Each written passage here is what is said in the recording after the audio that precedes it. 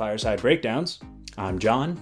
And I'm Robin. Together, we research and break down complex and timely topics facing our society and bring our findings to you every week.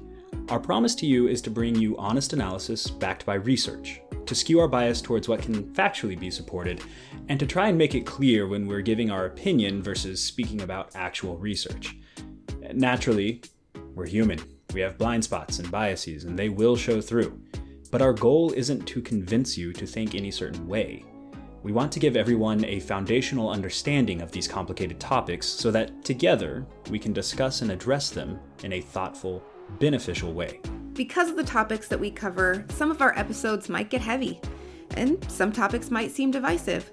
But we believe that even on these issues, common understanding can be found.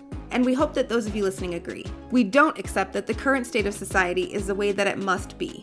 Together, through discussion and on common ground, we can build a better world for ourselves and for future generations. So, we suggest getting comfortable and maybe having a good drink on hand as we work through this stuff. Welcome to our fireside.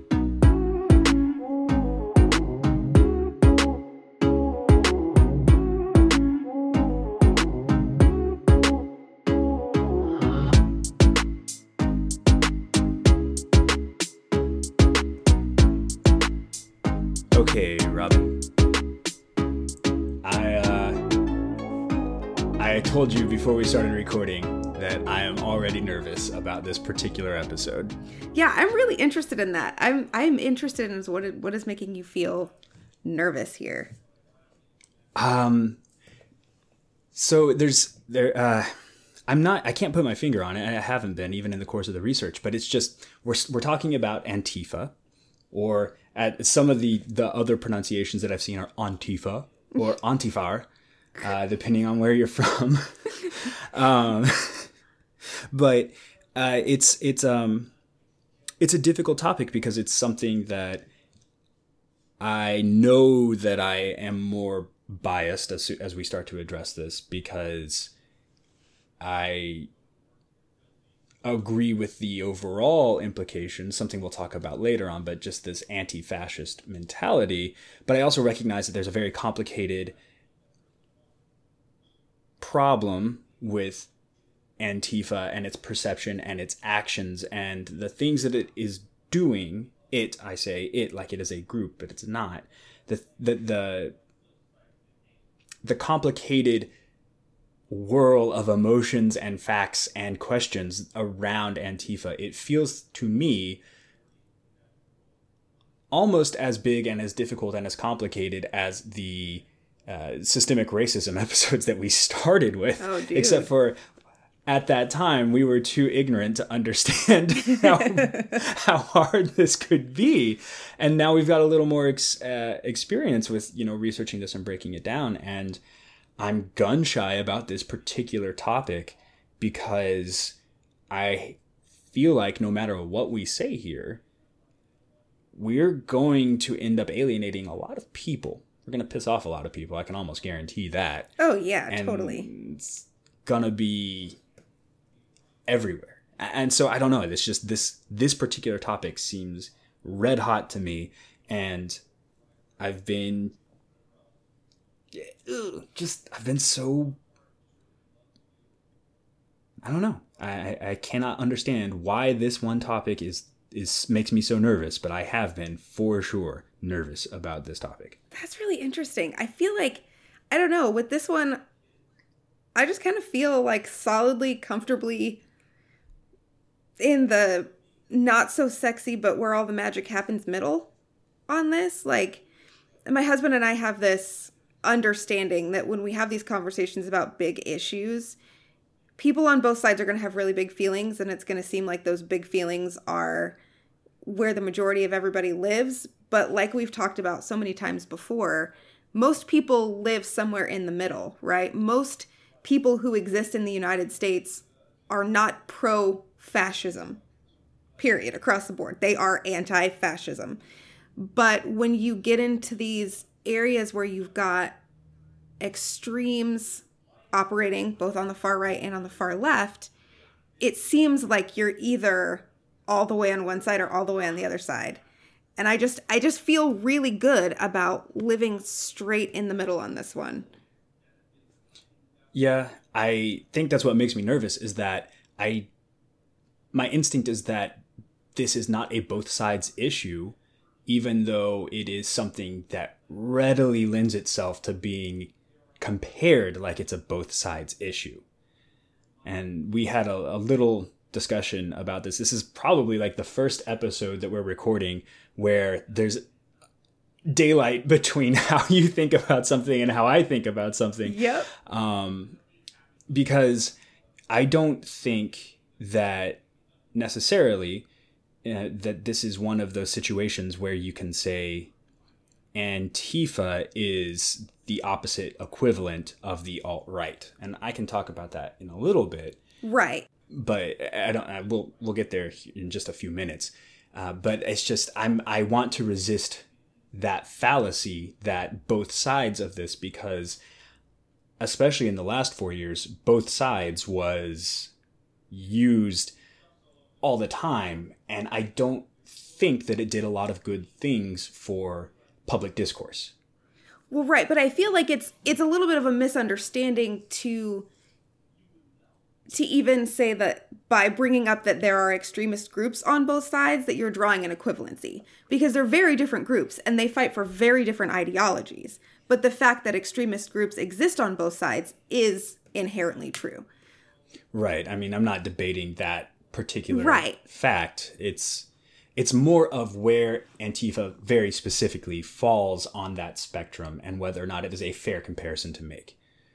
So yeah, that's my hitch. Right. And so by saying that most of us live in the middle, I feel like it's fair to say that most of us don't fall on the far right side of promoting fascism or white supremacy or misogyny or anti-Semitism or any of that. But also very many of us are opposed to the application of, I'm trying to decide if I want to use the word violence here, because that's not all encompassing enough. Right. But some of the more physical tactics for combating what is perceived to be on the other side, simply because of the subjectivity. And we'll talk about that a little bit next episode when we make it finally into the actual ideologies or tenets that these groups organize under.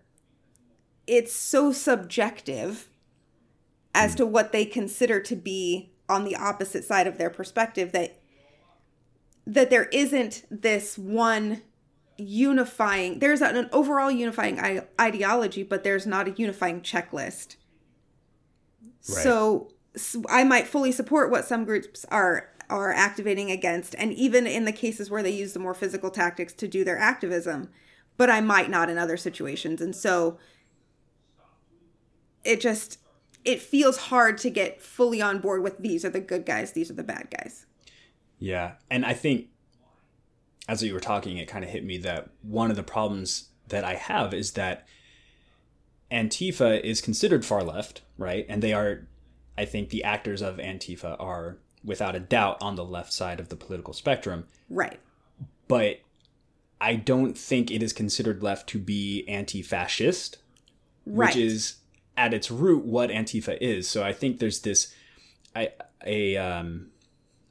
guess, an unnatural pushing of Antifa farther left than it actually is, which then becomes a self-fulfilling prophecy. Yeah, I feel like the problem is this whole proper noun versus collective noun versus adjective situation. And the right. term Antifa gets thrown around and used in all of those. So, right, it's capital A Antifa or the Antifa when people around here are talking about it. Or it's a collective noun when you're talking about groups of people who organize under anti-fascist ideologies. But then you have the adjective, like you have that description of I am against fascist ideology. And I think right. most of us are. And I think that's the problem, is a misalignment, right? Like we've collected all of those things under one term when they all need to be different terms. Yeah. I think I was having a conversation with another friend, and he is he says he's staunchly against Antifa. He's anti-Antifa. And I was like, so you're pro-fascism? Because it's a easy setup, because you're an right? Instigator. Yeah, I know. Well, so is he. So he doesn't. Don't act like, okay. He was trying to get me riled up. I'm sure he was. Yeah, don't defend him. I'm not. He knows who he is. But he was like, no, I'm just anti-Antifa, and I'm like, well, it literally just means anti-fascist. So if you're not for fascism, you are Antifa. And he goes, no, I'm not. And like, I was using it as the adjective, right? Right. You are anti-fascist. But the portrayal that there has been, and this narrative that keeps getting pushed, is more of the proper noun version of Antifa, and that's what people think of. That Antifa is a thing, a distinct group, and that's what he was thinking, right? And that's part of what always gives me pause when I'm talking about this, is because we can't even agree on the definition of Antifa right. to talk about it. And it leads to so much, not even talking around each other, just talking at each other and ignoring what the other person is saying. So this is just obviously a glimpse of why we are doing this particular conversation, this series. Actually, you and I, we've been thinking about this since we literally thought about the podcast the first time. Yeah. It was on our first list. And I think there's a note on that list that I wrote that says, oh God, we have to talk about Antifa. So I have been nervous about this since the beginning as well. Right. So I'm glad we're doing it, obviously, despite all my nervousness. Otherwise, we wouldn't be doing it.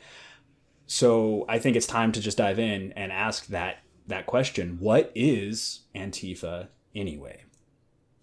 Bum, bum, bum. I know every now and then we talk about how we're happy that the answer to one of the questions we ask is like way easier than we anticipated. In fact, we've had a whole couple episodes that are like, this might not be a good episode because it's actually a pretty straightforward answer. That's true. And, we still managed to spend an hour or at least a 10-minute yarn out of the question. Yeah, this is not one of those questions, as I'm sure people have realized. As I was prepping this session of the podcast, it's just what is Antifa and researching it. At one point, I had 15 tabs up, and they were all from different newspapers and journals and authors and researchers, and they're all attempting to answer this question. What is Antifa? And for all of the things that the definition shared, somehow I ended up with 15 different ideas about what Antifa really is. Yeah, I mean, I always try to, when I'm talking to other people, relate things to something that I know we've already talked about, that I know they already understand. So for me, the simplest way to start the conversation was to say, hey, you remember that episode that we did on the Boogaloo movement? Well, this topic is kind of like that, but with left and far left political perspectives versus far right political perspectives. I mean, it's a general umbrella of ideology, and then some local and regional groups with actual structures, but no overarching capital A, Antifa proper noun, organizational structure or guidance. And then you have a tendency to pull in folks with more extreme perspectives than the mainstream. It's kind of this perfect storm of craziness. And of course, like we mentioned earlier, there's that tendency in the media, especially media with a conservative-leaning perspective, to refer to Antifa as a singular, organized, or coordinated effort, when the reality is that, much like the groups that we talked about in our episode on the Boogaloo movement, the primary thread that connects people under that Antifa banner is an anti-fascist ideology and activism-based rejection of what they perceive to be white supremacist or racist people or practices or ideologies. But it's not a bucket. Yeah. And that's why I always, like I said, that equal but opposite comparison, I really think it's setting up a false dichotomy that draws parallels that aren't necessarily true. And the listener, you guys, you can decide whether or not you think that is accurate or not. My argument against why that is right, my argument is that these far-right ideologies have existed,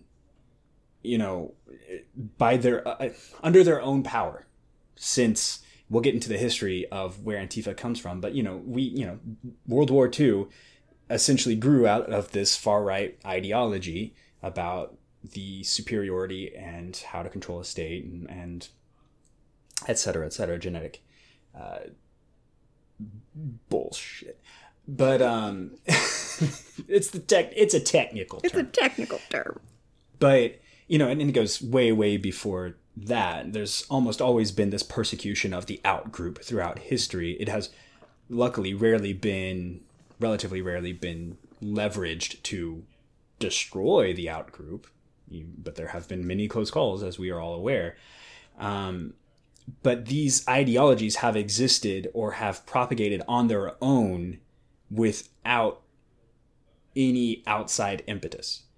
Whereas Antifa, or its analogs, have existed because of the formation of those ideological groups, those far-right ideological groups.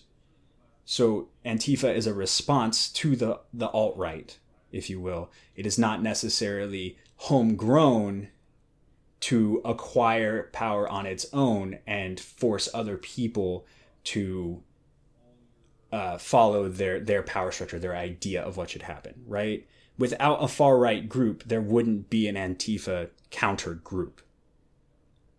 I don't think. Right, but it's like the chicken and the egg. You don't have an antagonizing force until you have an agonizing force.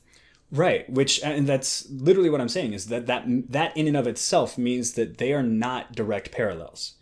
It sets up a lot of differences that makes calling them a direct parallel a little off, a little tricky. Because if the alt-right were to disappear today, miraculously, people stopped hating other people for stupid things, right? Then Antifa wouldn't have to go out and counter-protest the alt-right.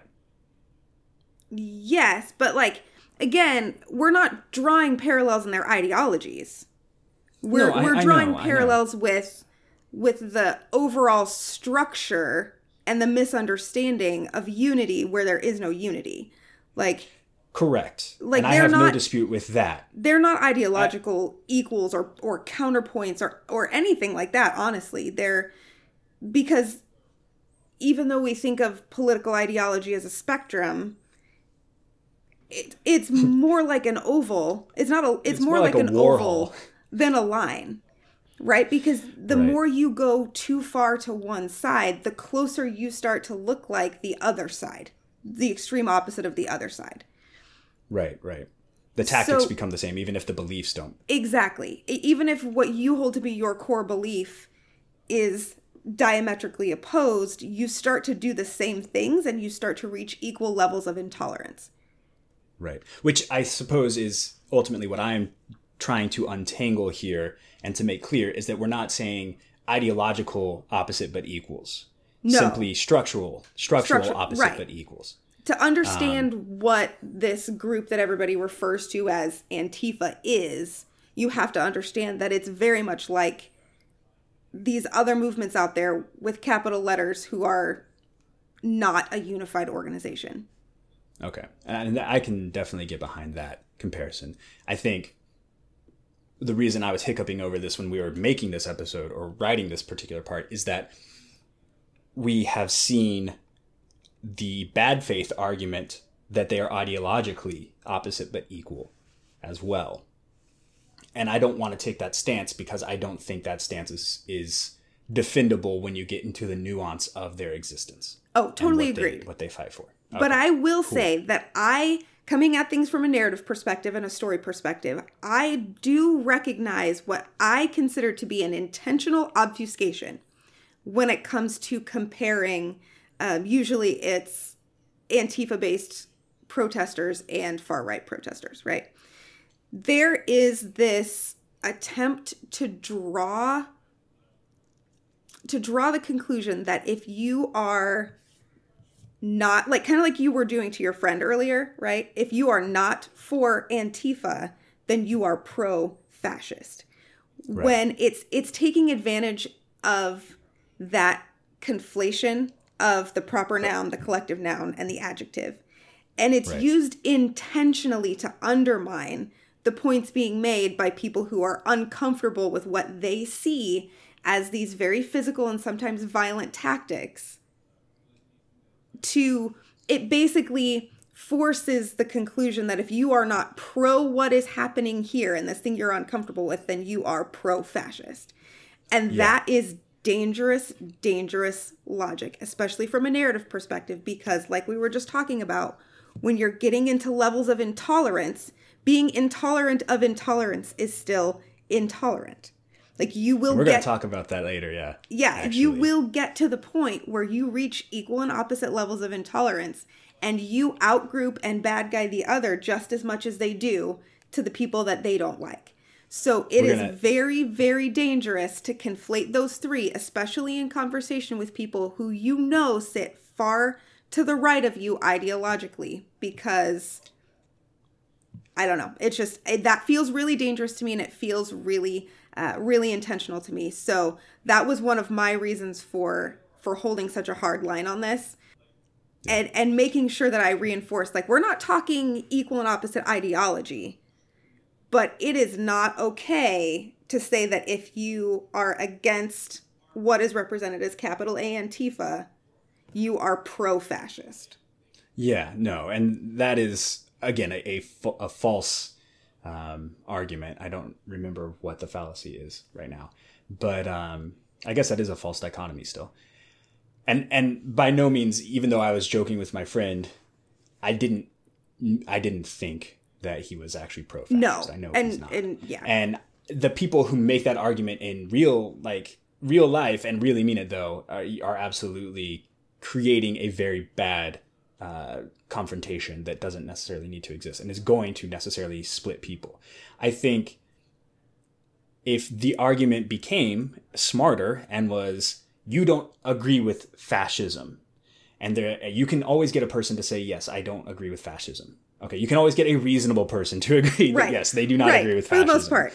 And then you could say, well, in that case, you are Antifa. You are anti-fascist, right? That does not make you capital A Antifa going to march in black bloc and show up at these protests.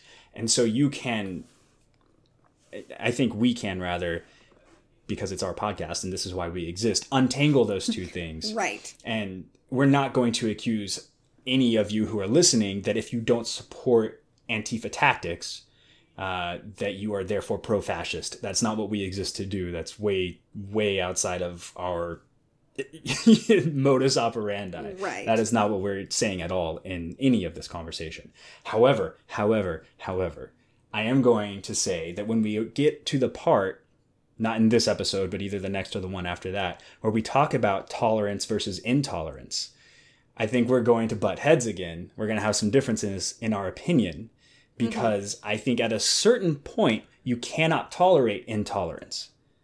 Otherwise, the intolerance will take over. And I defend this, and I will say, we saw this in Germany during World War II, before the Nazis took over. I'm tripping over my words here. Before they took over, they were allowed to have a political platform, even though people recognized that a lot of the things that they were saying were dangerous, because it was in the interest of protecting free speech. And the thought is that you have to give certain ideas. The thought is that you have to give everybody their time to express their ideas. Otherwise, you're curbing free speech. You have to be tolerant of the intolerant. Otherwise, you are intolerant, right? Which is I love a good paradox. Necessarily wrong. And it's called the tolerance paradox. Right. It is a known paradox. There's actually a lot of research on this, which is why I want to tie it into this discussion. I'm actually really excited about that part. Yeah, it's very interesting, and I think there's a very, very strong argument to be made that certain ideas do not deserve a platform, because giving them a platform is existentially threatening to a well-functioning society, which goes against not just a well-functioning society, any society, really. And that really goes against this First Amendment ingrained knee-jerk to allow all speech and to be free speech. Without getting too much in the weeds, though, I will say we actually already limit speech. We have legal reasons to limit speech. So it's already a fallacy to say that free speech allows all speech, because it does not. Correct. There are limitations that are legal. And that's a couple episodes from now, a little preview of the conversation we're going to have there. It's going to be great. I'm looking forward to it. That one. Back to Antifa. Yes. So according to Mark Bray, who wrote the book on Antifa, literally, he wrote a book called Antifa, the Anti-Fascist Handbook. According to Mr. Bray, Antifa's adherents are predominantly communists, socialists, and anarchists who reject turning to the police or the state to halt the advance of white supremacy. Instead, they advocate popular opposition to fascism. The common theme, really, when you get down to it, in all of the definitions, boils down to preventing the exploitation of or harm to socially disadvantaged groups. So anti-fascist, while it does have the very literal definition of being against fascism, is also anti-racist, anti-LGBTQ plus phobic, queerphobic, anti-xenophobic, anti-sexist, and yes, more often than not, anti-capitalist. And that last one might seem a little less clear to some listeners. So without, again, getting too far in the weeds on that and whether or not they're right or wrong and how they feel, it essentially boils down to this belief that a small group of people take advantage of the labor of a large group of people in order to serve themselves, and in doing so abuse the larger workforce. And this is why there's a lot of overlap with socialists and socialism in people who also claim to be Antifa. Of course, it's more complicated than that, but this is not the episode. Oh, it's already a very nuanced and complicated episode. This is not the episode to talk about capitalistic societies and the critiques thereof. We have got more than enough on our plates without stepping on that particular landmine. Right. Suffice it to say, Antifa activists are out there fighting against what they consider to be oppression on behalf of all people, except the fascists. But it might actually be a little easier to understand this whole Antifa concept if you understand what it's not. And we covered some of this, but we'll review that again real quick here. For one, like we mentioned earlier, there is no capital A proper noun Antifa as a singular group. There is no Antifa uniform, no branding or membership roles for Antifa overall. There are no Antifa generals, which is one of the more absurd phrases to come out of the run-up to the 2020 election. There is no centralized Antifa network that covers all of the member groups. There's some level of organization in some spots with some groups, but there is no place that you can go to speak to a manager of Antifa. I mean, there's a flag, but not even everyone uses that. So this idea, or this fact that there's no unified Antifa is muddled, of course, by the former administration's insistence of referring to it as a collective, as an organization, and trying to designate capital A Antifa as a domestic terrorist organization. Which leads me to a meatier discussion point in this episode about what Antifa is not. Antifa is not a terrorist organization. Now, before you shut off the podcast and decry my liberal bias, which I definitely acknowledge in this episode, I've got it. Listen to what I'm saying, though. And remember that national security is my job. I know some of you are out there saying, but you had no problem designating the Boogaloo Boys as terrorists, and Antifa says they're not against using violence, and you're right. I didn't hesitate with the Boogaloo Boys, and I will explain why. But first, terrorism, that is literally my day-to-day. As ridiculous as I feel saying it, because hello imposter syndrome, I am a quote-unquote expert on terrorism. Ugh, this is gross to say. I don't like it. Now, I'm not trying to misrepresent myself here, and I don't want to give the impression that I can give you the ins and outs of the real Irish Republican Army hierarchy, or the movements of the Islamic Revolutionary Guard Corps, or even that I have some sort of special knowledge of ISIS, right? That is not my jam. not how my particular job works. What I can tell you is that there are very, very particular criteria for what makes a group a terrorist organization and how that works. So let's dive into that for a second, because I want to be crystal clear on this point. We strive for credibility here, and I know that this particular section is going to cost us some credibility to some listeners. We're going to set aside for a moment that there is no federal law allowing the government to designate domestic terrorist organizations at the moment. The only authority that we have given ourselves is the ability to designate foreign terrorist organizations, known as FTOs, or specially designated global terrorists, SDGTs, which is an acronym you will never hear again. We derive these powers from either the Immigration and Nationality Act or Executive Order 13224. This very clearly only applies to foreign organizations. We do, however, have definitions for domestic terrorists, which would be an individual actor, and we will get to that shortly. So let us assume that these two authorities apply to domestic organizations for the purposes of our argument here. Generally speaking, for an organization to be defined as an FTO, it must meet 3 criteria. 1, it must be a foreign organization. We are setting aside the foreign requirement right now for this conversation. I will keep reiterating that we are setting that aside because it is very important. Number 2, the organization must engage in terrorist activity as defined in Section 212A3B of the INA, or terrorism as defined in Section 140D2 of the Foreign Relations Authorization Act from fiscal years 1998 to 1989. Yes, very nitty-gritty here. The organization must either engage in that terrorist activity as defined in those sections or retain the capability and intent to engage in terrorist activity or terrorism.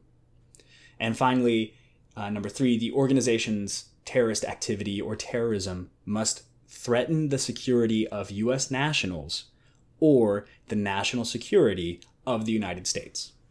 So this is from the law. This is Department of State. This is not opinion. This is how we have codified terrorism and terrorist groups and terrorist organizations in the United States. Okay, so I'm just gonna, that was a lot of technical, so I'm just gonna reiterate some of that and see if I got it right here. So, Antifa does not meet the first definition of an organization, first of all, period. Number 1, it's not foreign, and number 2, it's not an organization. We've hammered on that a million times already. Now, there are organizations that use Antifa in their name, like the word Antifa in their name, and claim that title, such as Rose City Antifa. Now, going forward, we're going to use them as an example. We are not making a judgment call about that organization. They are just being used as an illustration because they have chosen to include that word in the title of their actual literal organization. So what this simply means is that you cannot designate all of Antifa as a terrorist organization because there is no all of Antifa. There's no one person that you could point to that could issue an order and everyone affiliated with Antifa would follow that order, for example. But what you could do, however, is designate Rose City Antifa, again, just an example, as a terrorist organization because they are a discrete organization using the identifier of Antifa. Did I get that right? Exactly. Okay. Right. You cannot use the actions of a group, an individual group, a discrete group, to designate an entire, basically, idea as a terrorist organization. Now, as you noticed, the various definitions of terrorist activity get pretty nitty-gritty. There are a lot of laws and subclauses, and it's deep. I'm going to oversimplify it for our purposes because we don't need to get into all of that very small minutia to make a point here. So I'm going to simplify it. A terrorist activity would be something like hijacking or sabotaging an airplane or taking captives for ransom or attacking an internationally protected person, which is its own set of definitions, but think like a foreign official or guest or a head of government, that tier of person, right? Terrorist activity could also be an assassination, not just an attack, but an actual successful killing a person, right? Using biological, chemical, or nuclear weapons, use of firearms to endanger people or cause substantial damage to property, or conspiracy to do any of the above. So a lot of people think that they can identify terrorism on sight. And to a certain extent, that is true. You can look at something and be like, well, that's terrorism. But it isn't always true. For example, there is a question about whether or not the Christmas Day bomber in Tennessee last year it actually committed terrorism, because we're not sure about the intent behind the violence. And knowing the intent goes a long way towards determining whether something is just bombing, quote unquote, just bombing, or specifically terrorism with the goal of affecting some sort of change in a group or politics or something like that. So that is why there is a question there. It looks like terrorism because he loaded up an RV and drove it downtown and then blew everything up. But it might not actually be terrorism. Just want to make that super duper clear, because there is a lot of nuance to this. Yeah. Just because something looks like terrorism doesn't mean it meets our legal definitions for terrorism. Correct. And just because some particular media outlet calls something terrorism, or a politician or anybody with a platform, there are a lot of people out there right now trying to have conversations about what is and is not terrorist behavior. To be very clear, there are very set specific rules, guidelines, checklists. So we can call it terror-inducing behavior, we can call it bad behavior, we can call it a whole bunch of things. But we do have to be really, really careful when we're trying to call things actual terrorist behaviors. Right. That is a word that means something very specifically. We can't just throw them around. So right now, all I can find to support that people using this Antifa identifier have engaged in terrorist activities is a murder, potentially, and maybe the argument about property damage. And these arguments would be difficult to prove in court due to a lot of mitigating circumstances. So in the case of property damage, everybody I know is thinking about the protests in 2020 right now, and the pictures of buildings burning and cars burning and et cetera. The main problem with that is the inability, or at least a very, very high level of difficulty of directly linking those fires to any Antifa organization. So like Rose City Antifa, or any person acting as a mouthpiece for Antifa, which again doesn't really exist because you can't speak for an organization if there is no organization. Yeah. So trying to make this assertion on circumstantial evidence is very tenuous, and I don't think it would stand up. No Antifa organization has come forward to say, yep, we burned down that police station, for example. And outside of somebody coming forward and claiming the destruction and saying they did it specifically because of Antifa and not because of another circumstance, I'm not sure that that argument is going to stand up. And a lot of people are going to have a hard time accepting that. But look at, this is often held up as a counterexample, look at the celebratory, I guess, riots that happen in certain cities when their team wins a big sporting victory, right? Or loses. Or loses, either one, right? But we've seen pictures of windows busted out and buildings on fire and cars upside down and literally on fire and just destruction on a massive scale. Nobody is going to say that those people are committing acts of terrorism. Now, they are breaking the law, and don't misunderstand me. The people who are responsible, if we can make the case, should be held responsible and charged under the laws that are applicable. But that does not make them terrorists. So that is kind of the difference here. Somebody burning down a police station doesn't mean they didn't break the law, right? They still broke the law. You're not supposed to do that. Right. Arson is bad, right? Doesn't necessarily make them a terrorist, because what makes them a terrorist is the intent behind it. And it doesn't mean that the group that they affiliated with is a terrorist organization, because again, the group has to be the one pushing for that act, right? And there's no overarching group for Antifa specifically. If you think we're harping on this a lot, it's because there is a lot to know about this, and we want to be very, very clear about what we are saying. So in the case of the singular murder I found, the witness reports and testimony are really conflicting, and there are, I would say, 0 smoking gun indicators that the murderer acted specifically because of Antifa and not some other reason.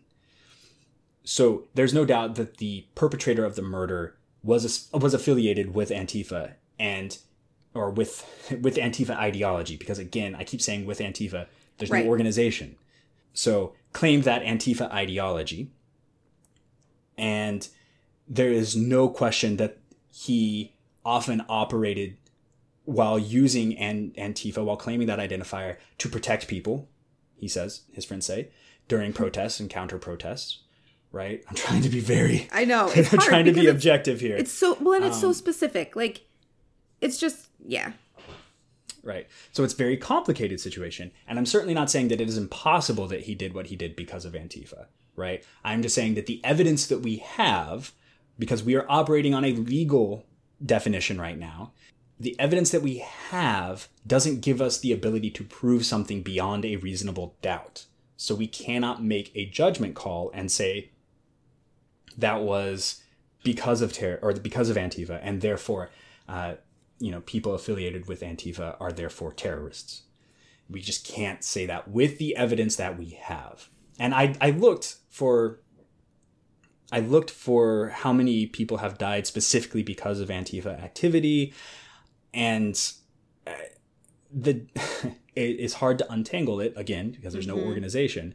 But this was the only murder that I found, and I'm not saying there aren't others, right? But there's no doubt that Antifa activists have used violence. They claim that they do not shy away from using that. So I'm not saying they're not potentially violent ideology. I just can't find anywhere where the violence specifically happened because of Antifa. Yeah, I think we can all think of cases that happened, especially over this summer, where violence led to death, and many political pundits and news outlets wanted to relate that violence back to a capital A proper noun Antifa, or even a collective noun of anti-fascist activists. But really, like you were saying, we have not been presented with any evidence that the violent behaviors were driven by a particular ideology and supported by anything like an organized group. Right. Exactly. One of the things that allows us to designate ISIS, for example, as a terrorist organization is their willingness to claim events that fit the definitions of terrorist activity. The act was committed because ISIS exists, right? So without ISIS, the person who perpetrated the act, right, who blew themselves up, wouldn't have done that. So that distinction is critical. If a person blows up a building, that's a crime and can and should be punished under applicable laws up to and including terrorism, depending on their motivations. If a person blows up a building because of their affiliation with a group, then we have an argument for determining whether or not that group is a terrorist organization. So the final point is by far the easiest to make that a hypothetical Antifa, capital A, organization is a terrorist organization. And that standard says that a terrorist organization must, quote, threaten the security of U.S. nationals or the national security of the United States. if there were an overarching organization for Antifa, I think there would be a pretty strong argument to say that they threaten the security of U.S. nationals. And because as much as we don't want to admit it, as much as America doesn't necessarily want to claim these people, the people that Antifa vocally stand against, that they list as their opponent, if you will, like neo-Nazis and white supremacists, are largely U.S. nationals. That's why they're in the United States. And again, from not a moral perspective, but from that very high general legal perspective, Antifa does threaten their security. And that is fairly explicitly the common theme from all of the people claiming Antifa. They're pretty much like, F the Nazis, we don't want them to exist. I don't know how much clearer you can get about threatening the security of a U.S. national. Right. I don't understand how you can be a U.S. national and a Nazi either, but that's a whole different conversation. Right. Right. And in that particular, like, inside that argument, there is so much nuance for a host of other extremist and radical organizations out there that exist in the United States as well. But most of them do fall under this caveat that, like, there's nothing to do there because by the existing laws that we have, Antifa or any of these other organizations can't meet the standards to be designated as terrorist organizations. It's pretty much black and white here. But it is entirely possible for a single group, like Rose City Antifa, again, just an example, to be designated as a terrorist organization. So if a group, we're going to make up a hypothetical group here, and we're going to call them Agro Antifa. So if our imaginary group, Agro Antifa, were to set up a formalized organizational structure and then start attacking Nazis every time they marched, they blew up Nazi headquarters, they generally endangered the security of U.S. national Nazis, then Agro Antifa specifically could be designated a terrorist organization as long as we ignore that requirement of needing to be a foreign organization. And so that would mean that everyone associating with Agro Antifa would be associating with a known terrorist organization and then would face the legal repercussions thereof. But what it would not mean, however, is that everyone claiming the Antifa identifier, claiming to be an anti-fascist, would be a designated terrorist. Rose City Antifa would not be subject to legal ramifications because Agro Antifa was, just because Rose City Antifa is a completely different and discrete group. So, hypothetically, if Antifa were to set up a formal national organizational structure that all members of Antifa belong to, one could designate Antifa at large as a terrorist organization. Again, only if we ignore that there's no real legal way for this to happen at the moment. But in order to do that, they would have to meet the other standards. And there is something else to consider as well, and something that might make designating an entire group unnecessary. There is an argument to be made on both sides, and I hate saying both sides, everybody knows that. An individual actor can still be designated a terrorist by U.S. law. And that's 18 U.S. Code section 2331. Because Antifa itself is not an organization, even if someone did blow up a building, and even if that person then claimed it was because of capital A Antifa, Antifa could not be held responsible at large, the way I understand it, because there's no broader organization to begin with. The individual would be held responsible, however, and certainly would be charged with terrorism in our system. That person would absolutely be a terrorist. Claiming Antifa ideology does not absolve you of the terrorist handle. If that person were part of our imaginary Agro Antifa, then Agro Antifa could be held responsible depending on the circumstances around that person's involvement with them and the role Agro Antifa played in having that terrorist activity happen, in helping it happen. But John, you say, you still said all of the Boogaloo Boys were terrorists, even though they are loosely affiliated and don't always have an organization or overarching organization, so you're still being hypocritical. And I get where that feeling comes from. But think about this for a moment. The whole point of the Boogaloo movement and the Boogaloo Boys is to push and prepare for another civil war. By declaring allegiance to the Boogaloo movement, you are declaring not only that you believe in the ideology, but that you are actively working to undermine U.S. national security.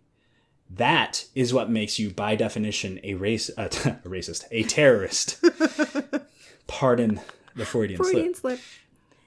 The stated goal of Antifa, such as it is and such as they are, it's fairly explicitly against groups like neo-Nazis and white supremacists, not the entirety of the U.S. government itself. Antifa does not exist to bring down the U.S. government, so mere affiliation with the identifier does not automatically bring you to that threshold of terrorist. A person's activities and the methods they choose to pursue those goals, however, could. So again, you could be a terrorist and Antifa, but you are not a terrorist because you are Antifa. And I am sure that there are a lot of people railing against me right now. And I am sure that they are good people. And I know that there is a lot of anger and hurt and fear driving a lot of the nation's thoughts right now. But there's a lot more to this than simply saying everyone that claims this identifier is bad. Especially since the identifier is, quite literally, anti-fascist. There are many, many reasons not to designate Antifa as a terrorist organization. But first among them, I think, isn't a legal reason. I think it's an ideological reason. Because it would inadvertently be making it against the law to be against fascism. And I know that we talked about how that is a slippery slope argument. So what I'm saying is, if you made Antifa a terrorist organization, there would 100% be lawyers out there making the argument that because a person is against fascism, they are therefore Antifa, and therefore they are a terrorist. And that would set the legal precedent. We cannot necessarily trust people to use a law well just because it was well intended. So we have to be very careful when we make these designations. Again, I'm not saying that if you are against Antifa, you are pro-fascism. That is not what I'm saying at all. I'm saying that designating Antifa a terrorist organization could and probably would be used to attack specific people who are not terrorists but claim that identifier. So do you think, because this is kind of where I'm getting hung up. We've talked a lot about how there would have to be that organizational identifier, and that organization would then have to have a specific ideology. Because being against fascism is just so incredibly broad, right? It's that there's broad. Almost no way that they would become any sort of an identifiable and official organization without right. a more highly specified ideology. So wouldn't it then stand that the precedent would be showing allegiance to that specific ideology? Yes, and that's of what the I'm organization, saying is and not necessarily just I don't like fascists. Well, yes, and that's why I'm saying that this is dangerous, because there is no organization. So in order to designate Antifa as a terrorist group, you would have to basically call the ideology what is making the person a terrorist, because you couldn't say capital A Antifa is a terrorist group, because there is no capital A Antifa. Right. So it's legally impossible, I think, right now. I couldn't find any way for this to actually happen. No, this is a very hypothetical argument. It's very much a thought exercise, not something that could practically happen. Just if at this time, at this moment, without any formal Antifa organization, if you tried to designate Antifa as a terrorist group, the current definition of Antifa is so amorphous and so broad that it could be the proper noun, which doesn't exist, the collective noun, which does technically kind of exist, or the adjective. And the adjective part is what could, and I think would, be weaponized against people in order to leverage power against them, right? Right. And I think that's what I'm saying. And I think while a lot of people are probably imagining in their head like some sort of a legal designation and you'd be on a no-fly list, I think we're looking at something more akin to McCarthyism, right? Yeah. Where 100%. Where if you said anything that was against the pure execution of capitalists, you were a communist bastard and called out, right? Like it's less less highly specific. They're going to knock on your door and arrest you for being Antifa, and more that ostracizing. I was going to say ostracization, but I don't think that that's a word. It's more the ostracizing and demonizing of an entire ideology or the opposition to an ideology. Exactly. Yeah, it would very much be a spiritual descendant of McCarthyism and this idea that if you are not explicitly pro-capitalism, if you are not explicitly pro somebody who is exercising what appears to be fascist tendencies, then you are therefore Antifa, and we're going to pull you up on trial in front of McCarthy and his kangaroo court, and you're going to jail forever. Right. That is what I'm saying. That is the danger here. If we designate Antifa at large as a terrorist organization, what we are going to be facing. I don't think, now granted, I can't see the future. This isn't 100%. And it certainly does have that same ring of fear-mongering that is used by a lot of people to drive emotion. Like, hey, if this happens, everybody's going to jail, right? It has that air. And I would be happy to be wrong here. But from where we stand in history right now, and what we saw over the course of the past 4 years, and that administration's willingness to go to extreme lengths to attack or ostracize people who did not vocally agree with them, up to the point of the vice president being a target of the president because the vice president wouldn't do something that's unconstitutional, right?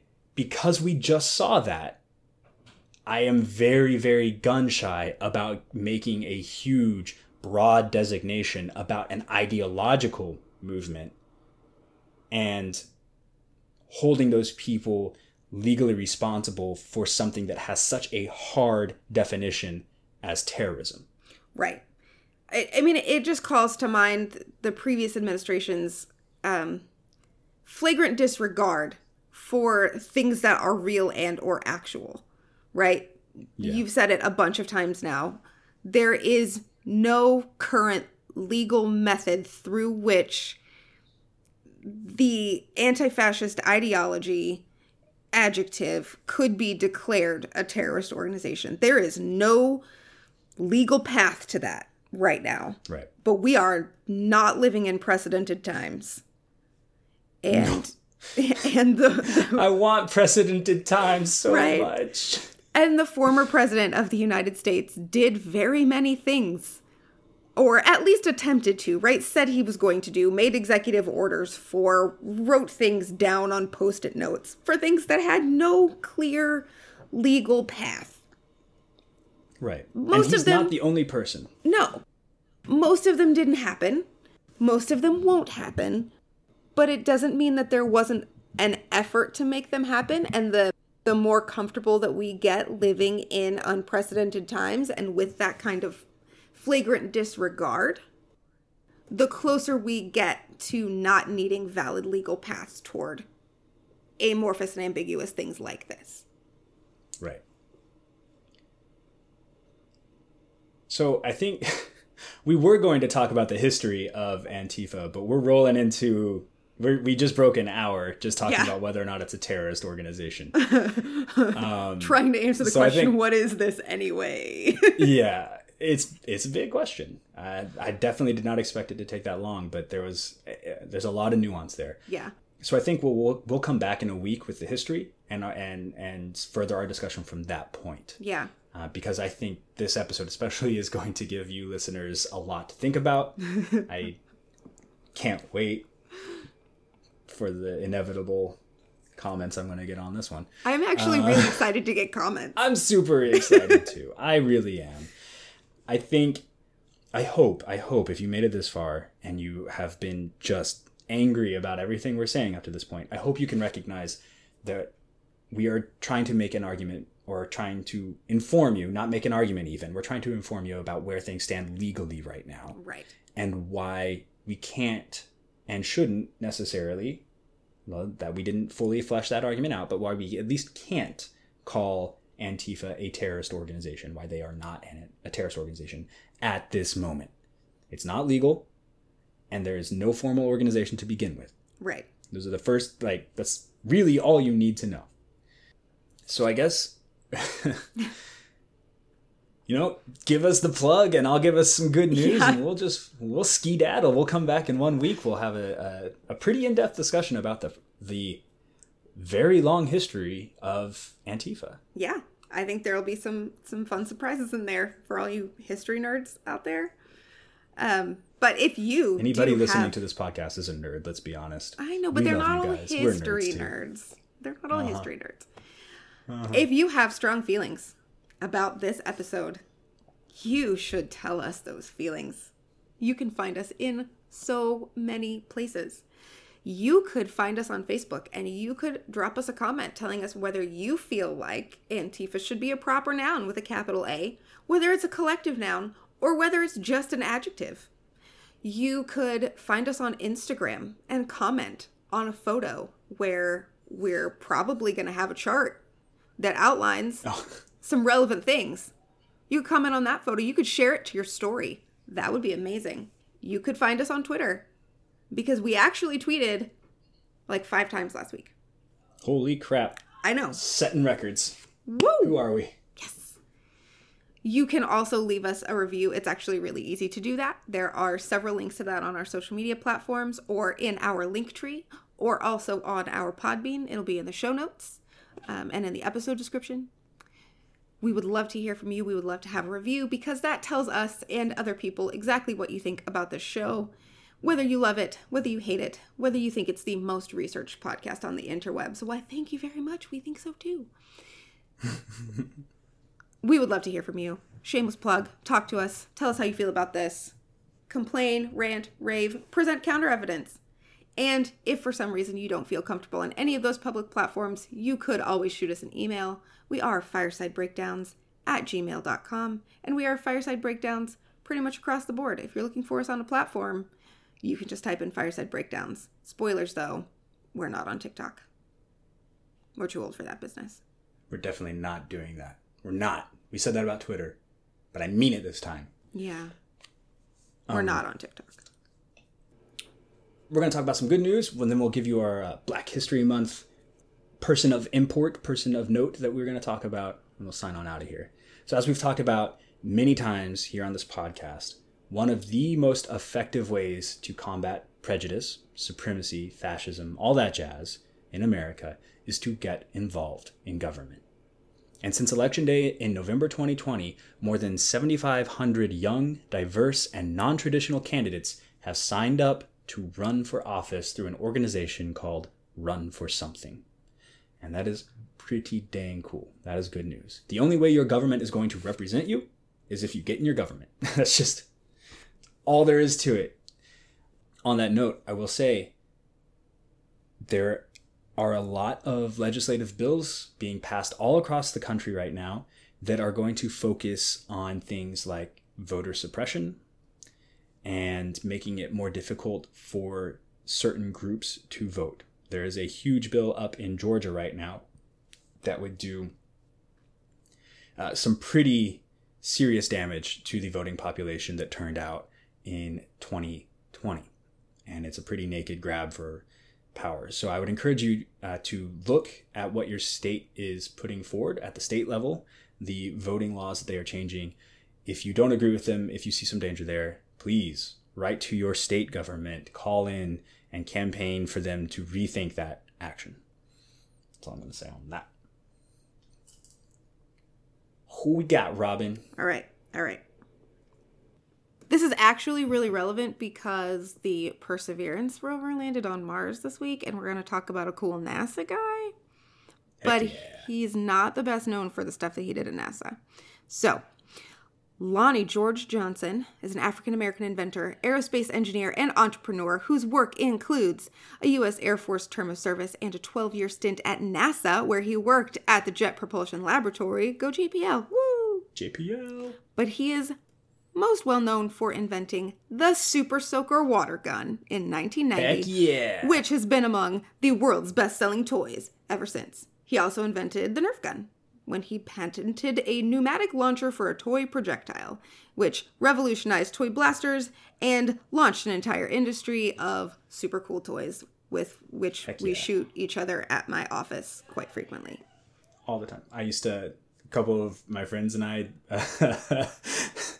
So the president's house on Drury's campus in Springfield is this monstrous, large structure. And me and two of my buddies, one of them was the caretaker for that house for a semester, which we have no idea why they let a college senior live in the president's house, but it was awesome for us. And we may or may not have had multiple Nerf gun battles in the president's house. Yes. Awesome. It was awesome. So yeah, I have a lot to thank that man for. Pretty cool. Yes. That's it for this week. Surprisingly single topic focused episode. We will be back in 1 week. Hopefully you will be as well. And we can't wait to keep diving into this topic with you. Until then, everybody, take care of each other.